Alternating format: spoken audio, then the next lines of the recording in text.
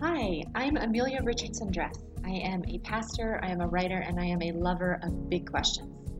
I'm always eager to explore questions about spirituality and justice and the complex way that these things work together. With that in mind, a couple years ago, I hosted some workshops I called Talking to Kids About Tough Topics. I had experts come in to talk to adults about how to talk to kids about two key issues. First, we did race and racism, and then we did sexuality and gender diversity. And when we say gender diversity, we're referring to people who are trans or who don't identify as either male or female. They are non-binary. And I knew from my work with parents and teachers and my own personal experience that many of us grew up in households where these topics were either not talked about or they were talked about in toxic ways. And what's apparent to us now is that if we're going to continue to build a world of justice and equality, we're going to have to figure out how to have these conversations better than we had them when we were kids. So in the wake of those workshops, I decided to do some interviews with experts to help us further explore the how and the why of raising kids who can carry on the work of social justice that I believe is a central part of Christianity. Today, then, I'm talking with Dr. Bethy Leonardi about LGBTQ equality and justice. We're going to hear about her work with A Queer Endeavor, the group that she co-founded with Dr. Sarah Staley, to help teachers build inclusive communities in their classrooms. And A Queer Endeavor is based out of the School of Education at CU Boulder. One of the questions that sometimes comes up for parents is about the appropriateness of talking about same-sex relationships and gender diversity with children. And so I'm going to take the opportunity to ask this question of somebody who is an expert in kids. We're also going to talk about how straight and cisgender people can be better allies. And we're going to talk about the importance of getting uncomfortable when we're doing the work of justice. All right, to start with, can you tell us a little bit about the work that Queer Endeavor does? Yeah, so A Queer Endeavor was, we have been around since 2014, and we are part of the School of Education at the University of Colorado Boulder. And what we do is work with school districts, schools, educators, university teacher education programs to support educators learning around topics of gender, family, and sexual diversity. And when I was on your website, one of the things I noticed is that you draw these distinctions between an environment that is safe and an environment that's affirming. And I know you're working towards affirming in the school district, so I wonder if you can give us an example of some differences between those two things. Yeah, so that's a good question. A lot of times conversations around LGBTQ youth, I think, tend to focus on like bullying, anti-bullying, statistics related to harassment, and these really, safety is sort of the dominant discourse around LGBTQ youth, which is really important. We want to keep kids safe, but and we, our goal is not to make sure that kids survive. It's that they thrive. And so we like to think of safety beyond external safety and, what kids experience through physical, mental, emotional danger, and kind of think about this sense of internal safety. So ways that kids understand themselves and who they're becoming, how they feel on the inside. And that really begs us to move beyond just anti-bullying measures and policies and really address a climate and a culture that is ready for and not reactive to LGBTQ people. I'm wondering about that. In particular, I was at Safe Schools Coalition meeting last night, and one of the things that came up is that often environments that think they are affirming are not perceived that way. And so as a church, I'm wondering what some of the markers of a truly affirming environment might be. Yeah, I mean, I think that it's complicated because, we as a group, LGBTQ people, are not like this monolithic, what's affirming to me might not be affirming. For example, the practice of sharing pronouns. Mm-hmm. So nowadays in college classes and, in schools, and we often support educators to understand students' pronouns. And, I read an article this morning by a trans academic who was like, we have to stop doing that. Mm-hmm. And so what's affirming, and my trans students have historically thanked me and been like, that's so important. Thank you for honoring pronouns and making that public. but for other trans people that might not be affirming. And so that's what makes this work complicated, because it's not this, here are best practices, now scale up. Right. We have intersectional identities. What's affirming to a white cisgender lesbian might not be affirming to a trans woman of color. Mm-hmm. And so I think that's what complicates these conversations. And I think one of the ways you have a congregation, and so you get to be in communication and collaboration with them. And I think creating an affirming space it's not on, it might even be inappropriate for it to be completely on you. Mm-hmm. I think it's created, especially in a place like this, together. How do we do this? What's working? Who is it on? Is it on allies, accomplices? Is it on marginalized people to be part of that conversation? Does that make sense? Yes. That's not an easy answer, so that's kind of a bummer. And it's constant. It's this fluid, what used to feel good, for example, the pronouns, mm-hmm. that was something that was like, quote unquote, best practice. And now, one of the arguments made in this article that I read was, people are doing pronouns at the beginning of, say, a semester, mm-hmm. and that's all they're doing. And so the only attention to gender and the complexity of gender is this one beginning activity that's kind of spotlighting, in many cases, gender diversity and not cis people. And the more that's happened, the more people have realized, like, wait a minute, maybe this isn't the best practice. And so we have to be willing to be self-reflexive and critique our own practices, even though, we land on something, it's finally like, oh, good, okay, whew, figured that one out. And then, no, it's not working for some people, so what do we do? Yeah. That continual reflection reminds me of where you list your 3 areas of focus on your website, and that self-reflection is one of them. Mm-hmm. Is that the kind of work that you're thinking of there, that continually looking at and re-examining our practices, or is there internal work that you're thinking of there? Yeah, we think that this work starts with the personal. We focus and support and hang out with a lot of educators who, have historically been under-supported around topics of gender, family, and sexual diversity throughout teacher education programs, any training to become a teacher, haven't been provided with professional development. In fact, I think historically we've been taught not to talk about gender and sexual diversity as teachers. It's something not to do. And so, many teachers have been in the field just kind of doing what's quote unquote normal, status quo, which means not addressing gender and sexual diversity and family diversity. And when they start, learning new ways and unlearning old ways,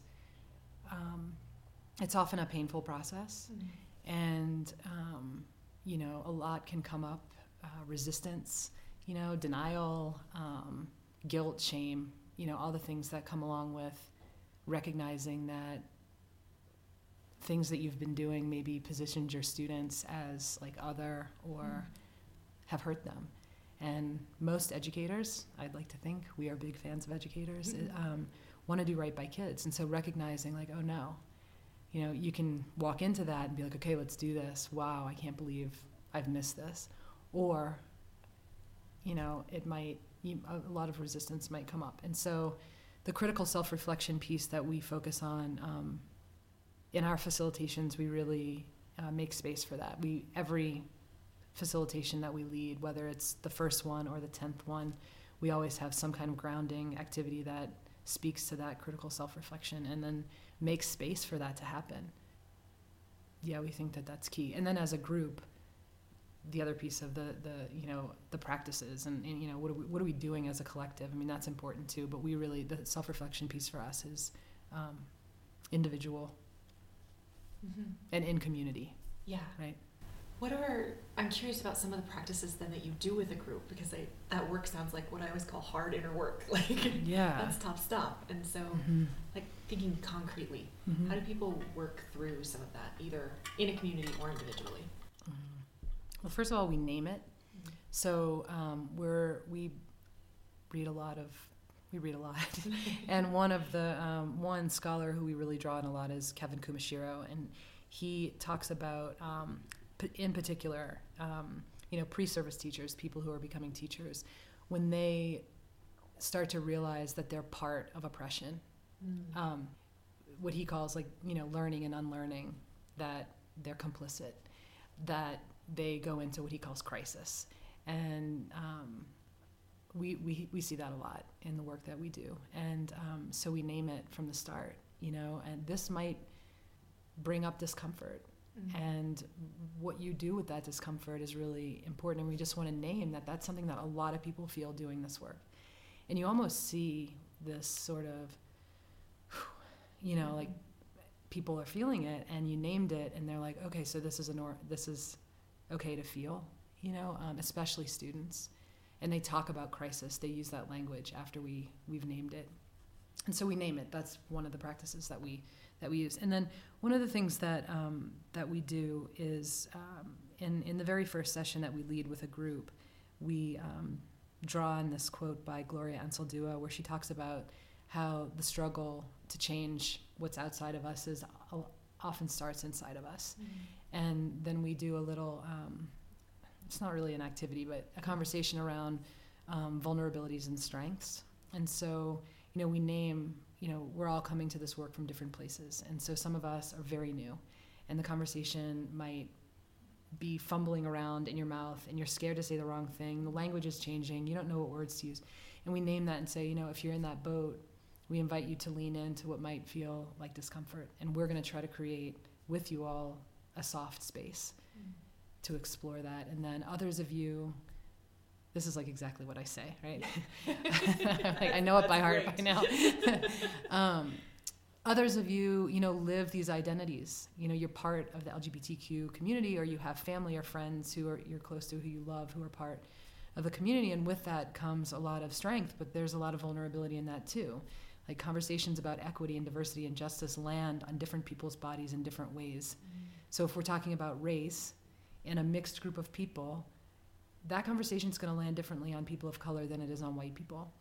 And as a white person in that conversation, I need to know that what I'm saying might have an impact that I did not intend.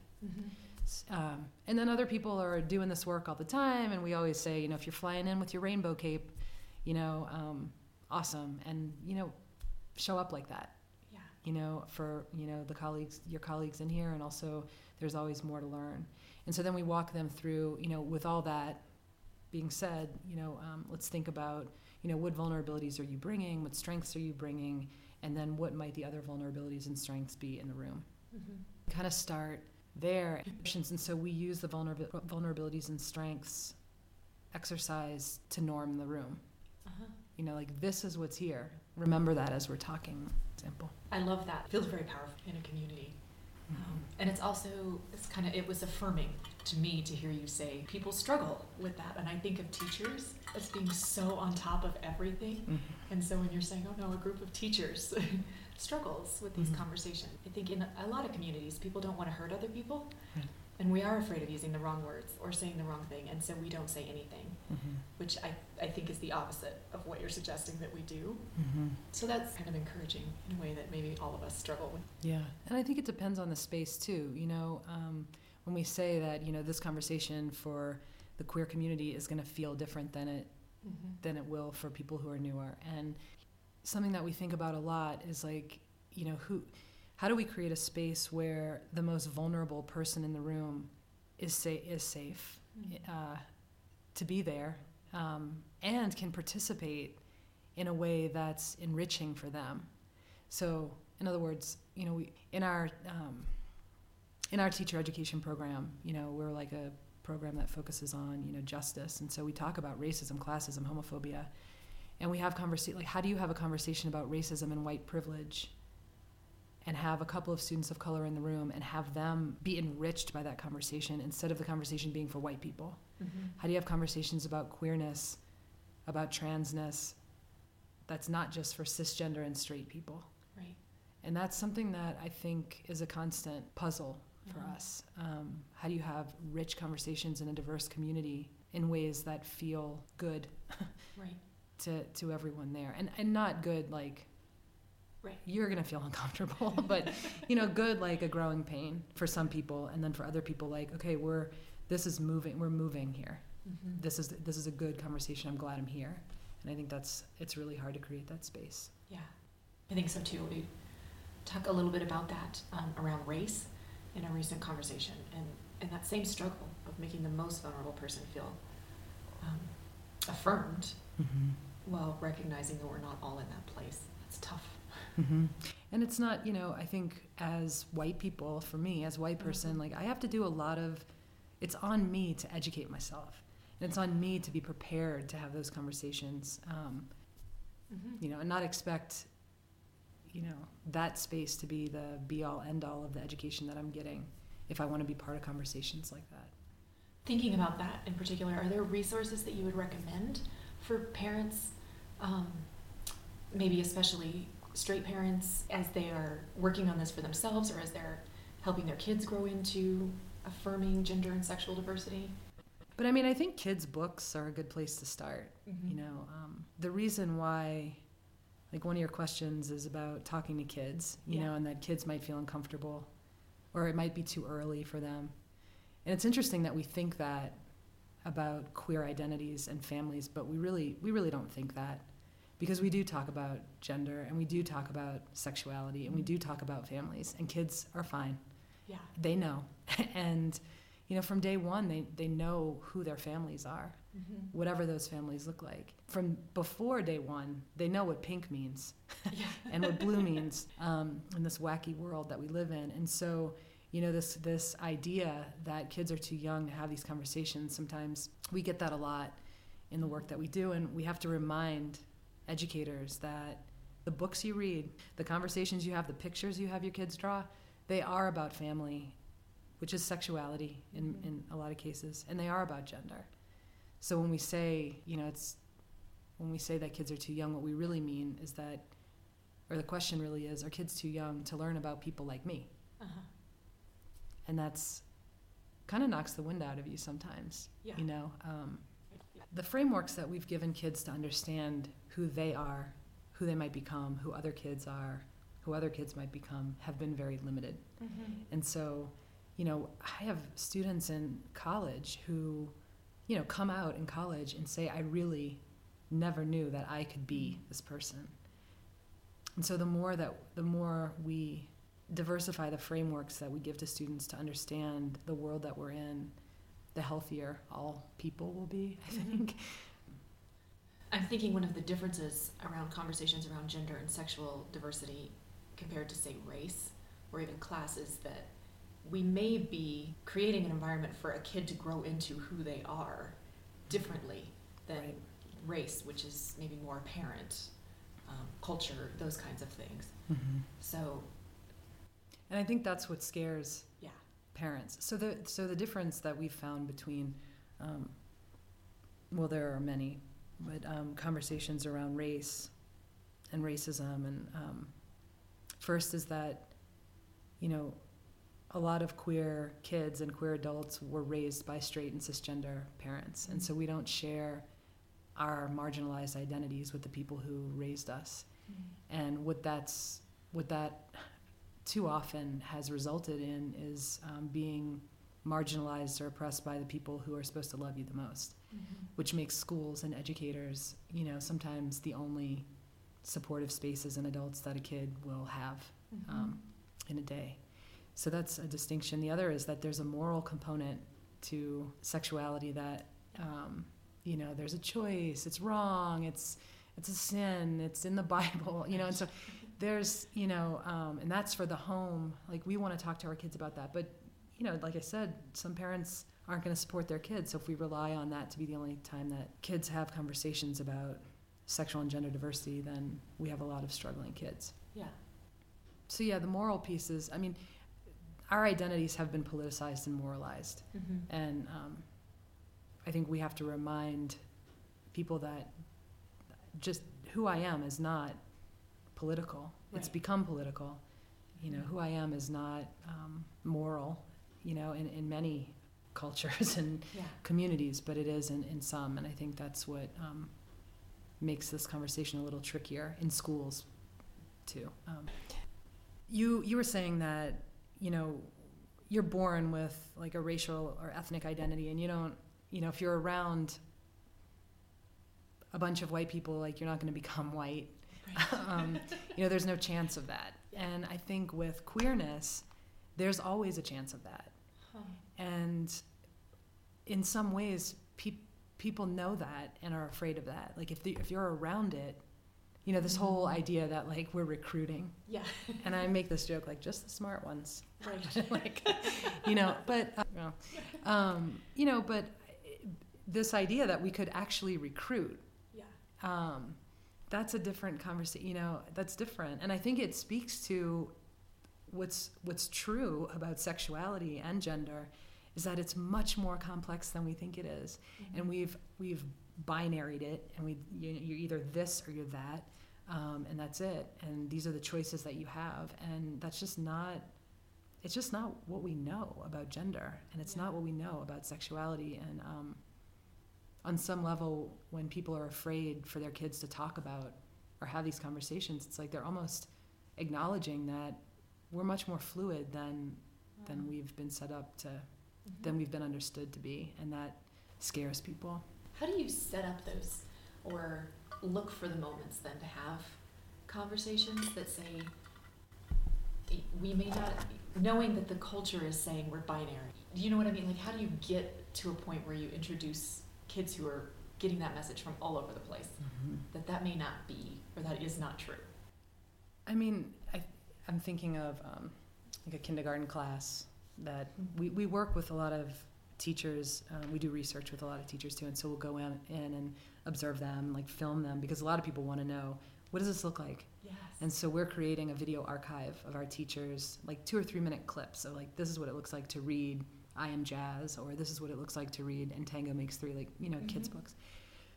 And there's this little video that we use. It's a YouTube video, and it's called something like Riley on Marketing. It's like a 5-year-old, and she's in a toy aisle, and she's like having a tantrum about how all the girls' stuff is pink. And she's like, why do the girls have to have pink stuff and the boys have to have all the different colored stuff? She's like really upset. And we use that in our facilitations to kind of talk about gender as a social construction and how these rules of the binary really affect all kids, and they affect us. I mean, they affect me today, So we use that, and our teachers use it too. And so they'll what is Riley getting at here? And they'll say, they'll kind of call up these like pink and blue rules, and well, what do we think about those? How many, and it's still a binary conversation. So, right. But it's like, so how many boys like to, dress up? And you'll have, boys raise their hand. I like to, wait a minute, that's not fair. And, I like to play soccer, and I'm a girl, and they disrupt it. And so it's not a lot of like telling, kids like, look, this binary is this made up thing. Mm-hmm. It's showing, it's getting them, getting them to engage in their world, their kindergarten world, and to kind of disrupt some of, these like norms that we just take for granted. But they disrupt them. They know. They're like, that's not fair. So that's an example. So there's it's not so much pressure to lecture a kid to a point where they have an understanding. They can get it. Or they...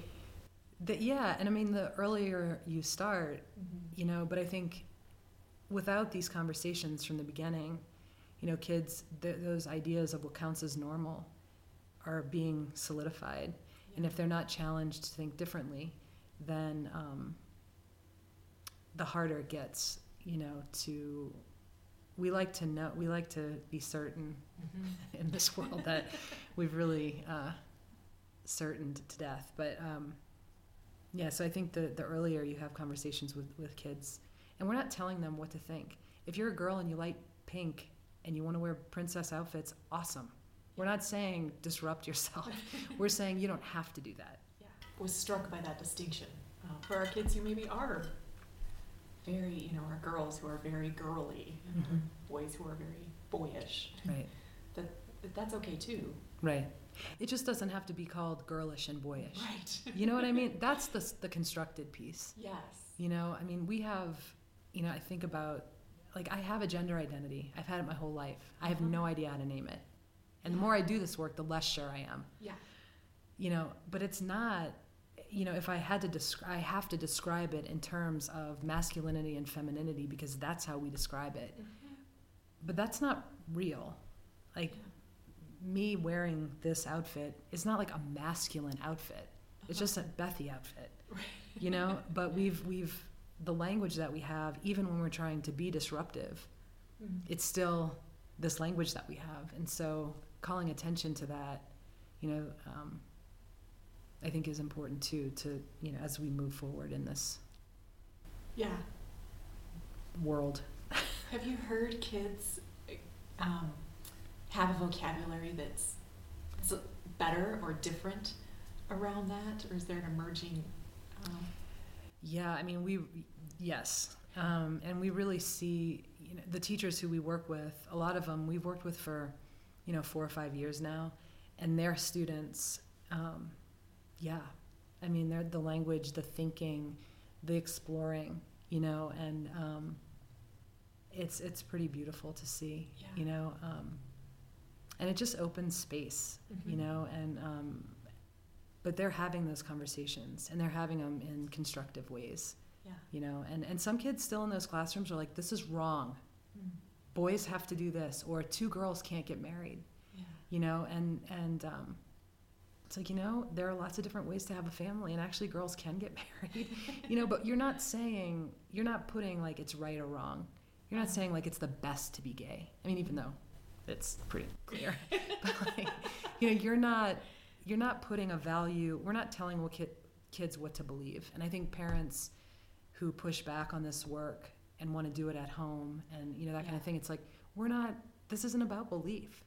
This is about identity. And we have families, we have students in our schools that are part of the LGBTQ plus community.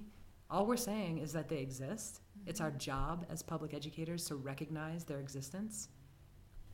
And that's what we're doing. That's what the work is. It's not telling kids what's right or wrong, or that's not even, like I said, we're not moralizing this. It's not moral. It's how people live in the world, and they live in our schools. Right. So. Your work is so action-oriented, and you're making a change in the schools, and I pick up on a lot of excitement around the work that you're doing. And so it wasn't surprising to me that you identify action as being one of your areas of focus. And I wonder what that looks like. Is there a way that, you know, people outside of the school district, maybe outside of where you're working in, take action for justice on these issues? Yeah, I mean, I feel like we have a very rich community organization hub. Oh, yeah.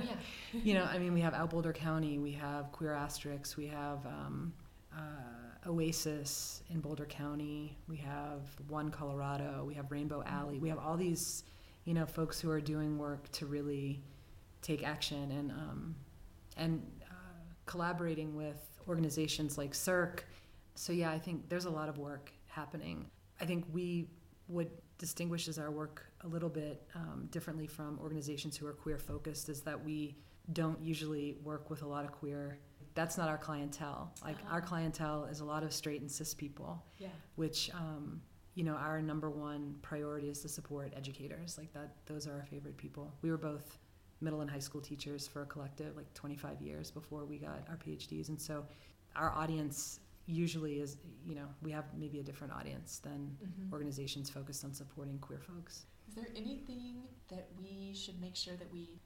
I mean, I think we can tell kids as much as we want, like what to do and how to think, and to be equity-minded and to consider anti-oppression. And but I think they really learn by the examples that we set, you know. And so I think being in spaces, showing up to Out Boulders, you know, to Pride, you know, being around people that where you're in the minority.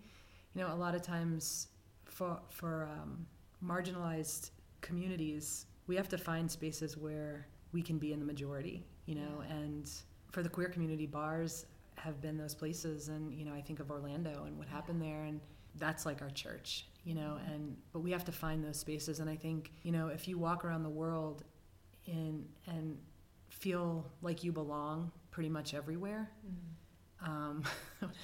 Because of your racial identity, how you're read, put yourself in places where you feel uncomfortable, and don't take up too much space and make it about you. Just be uncomfortable, be curious, teach your kids to do that too. And, because those spaces are sacred. Thanks so much for listening, and a special thanks to Bethy for taking the time to talk with me. I'll put the resources that Bethy referred to, as well as some children's books and articles, up on my blog at ucclongmont.org. Just click on the Faith and Families link. I hope that these are helpful tools for you. If there's more that you'd like to hear about, feel free to contact me. Until next time.